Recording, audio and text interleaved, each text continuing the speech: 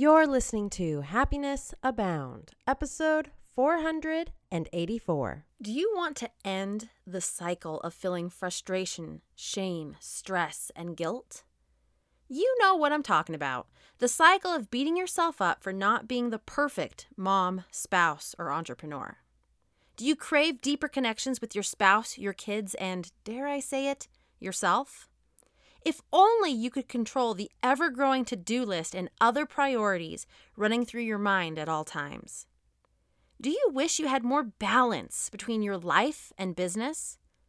What if you could fall asleep, feeling at peace, and knowing your best was good enough? If those sound like things you want in your life, send me an email at taylor@happinessabound.com. I'd be honored to be able to help you achieve your dream life.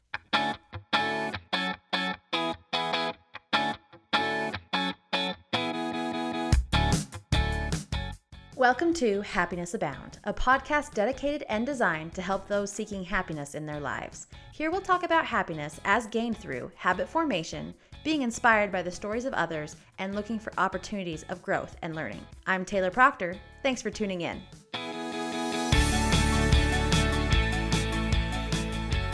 Hello, Happiness Abounder, and welcome back.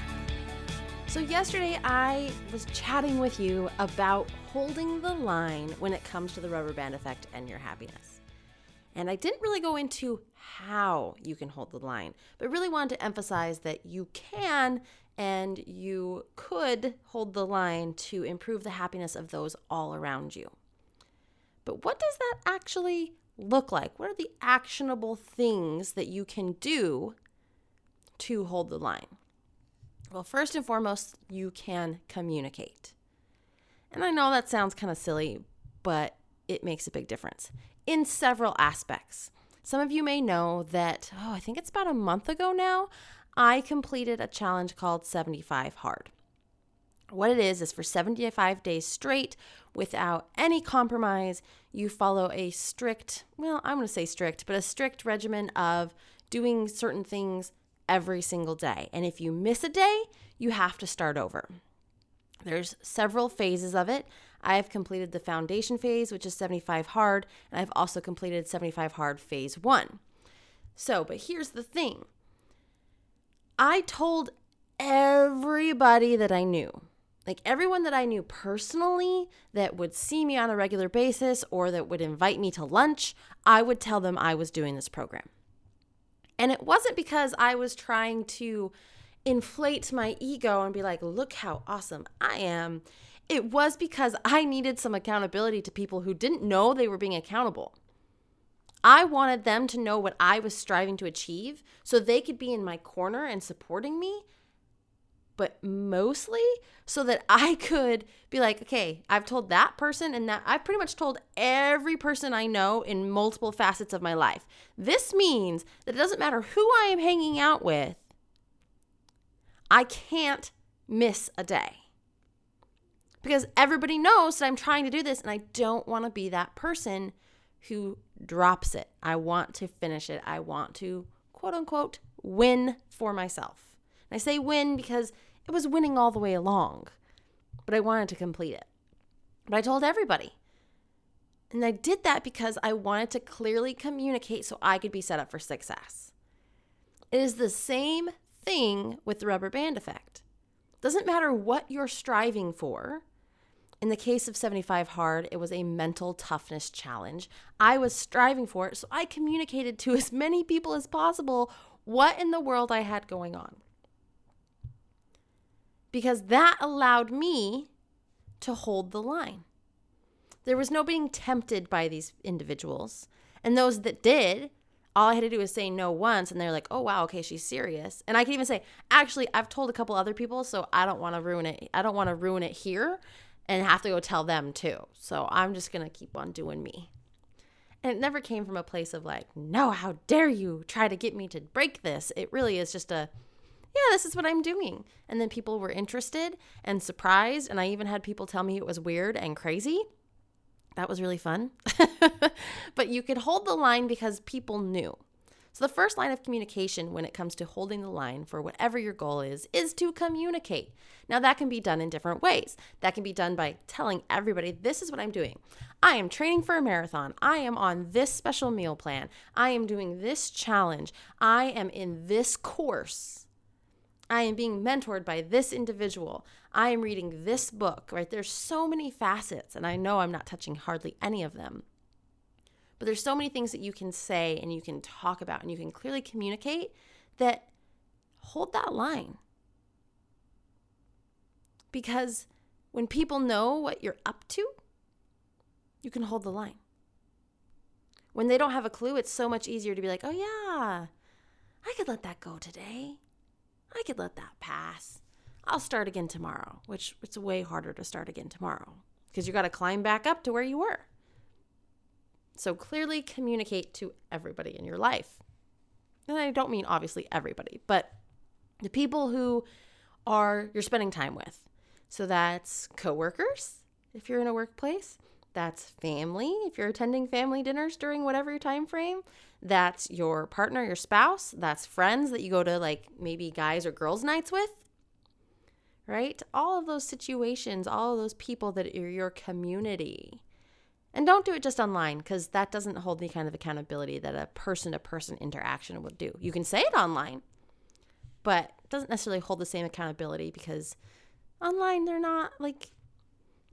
they're following you, but you're not communicating to them in a way that is setting you up to hold the line, if that makes sense. So make sure you clearly communicate. And in that, so that's kind of to the broader world. Now coming in a little bit, that clear communication to, let's say, your partner. Hey, I'm going to be doing this challenge and it pretty much means we can't go out to eat for 75 days. Oh, and then I'm going to do an extra 30 days on top of that. My husband had to not necessarily agree, but it was super beneficial to have his support. But I could hold the line because I was like, this is important to me. This is why I'm doing it, and this is what I want the end result to be. So many times when we're trying to clearly communicate, we don't hold the line because we don't say what it is, why we're doing it, and what you want the outcome to be. We just say what it is. And then you get the what I got, not necessarily from my spouse, but what I got from other people was, oh my gosh, that's so crazy. And that's so weird. You're doing that? That's, wow, I can't believe that. That's really cool, but man, is that really weird? Yeah, I got that a lot. Oh, and everybody in the airport commented on my water bottle. Side note, but it was just everybody has a comment about it. It's crazy. But that said, if I just said, hey, I'm going to do the 75 hard, there's no backing to that. It's really hard to hold the line when you're like, I'm going to do this. Because then people think you can do it anytime, any place, anywhere, and it doesn't have any sense of urgency, but more importantly, doesn't have any sense of consistency. But if you add a why you are doing it and what you want the outcome to be, then these groups of people that you're communicating with can get on board. And it is worlds easier to hold the line if you can communicate to that specificity. And then the third part of this communication is you need to focus on you. Very important. It's not me saying to my husband, you always make us go out to eat and I'm gaining a whole bunch of weight for it. So I'm going to do this meal plan and I'm going to do it just because I need to do it. And I'm not going to go out to eat with you anymore for at least a certain amount of time. What? That's me blaming him for my choices because he wants to spend time with me, and that's not holding the line. Although it feels like it's holding the line because it feels defensive. But holding the line does not need to be defensive. It just needs to be clear with a focus on you. Hey, I'm thinking I'm going to try this 75 hard challenge, and part of it is this meal plan. And it's really important to me to do this because I feel like it will give me so much mental clarity, and I really need that level of consistency in my food. And I think the outcome will be incredibly amazing. I think I'll have so much more clarity emotionally. I think that I will feel so much better physically, and I really want to do it. I don't need anything from you except I don't know if I'll be able to go out to dinners and things like that, and we may have to make some compromises. I want to let you know that this is what I'm doing. At that point, it's like, yeah, that's actually a great idea. Maybe I'll do it with you. Or, yeah, that's a great idea. We can do it for 75 days. That's not a problem. Or, could you go here? Could you go here? Let's work out some game plans of places we can go if we want to go to dinner with friends or to spend time in the food realm. So there's a lot of options there, but you can't blame the other people for you holding the line. This is about positive self-boundaries and focusing on this is what I'm doing versus I'm doing this because of you, or I need to hold the line because you're unsupportive. Like, that doesn't work. And you can even tell a tone in my voice changes when it's a defensive holding the line and communicating that versus I'm focusing on me and this is what I need to do and it's my journey and it's important to me and this is where I'm going. Big difference there. So as you are looking to hold the line, you need to clearly communicate what it is that you're going for, why you're going for it as it pertains to you, focusing on you, and what you want the end result to be. That will help you hold the line so much better. So I'm going to leave you with that today. I hope that this episode helped, hope that it resonated, and I hope that you have a great day. And remember, you are capable of happiness abound.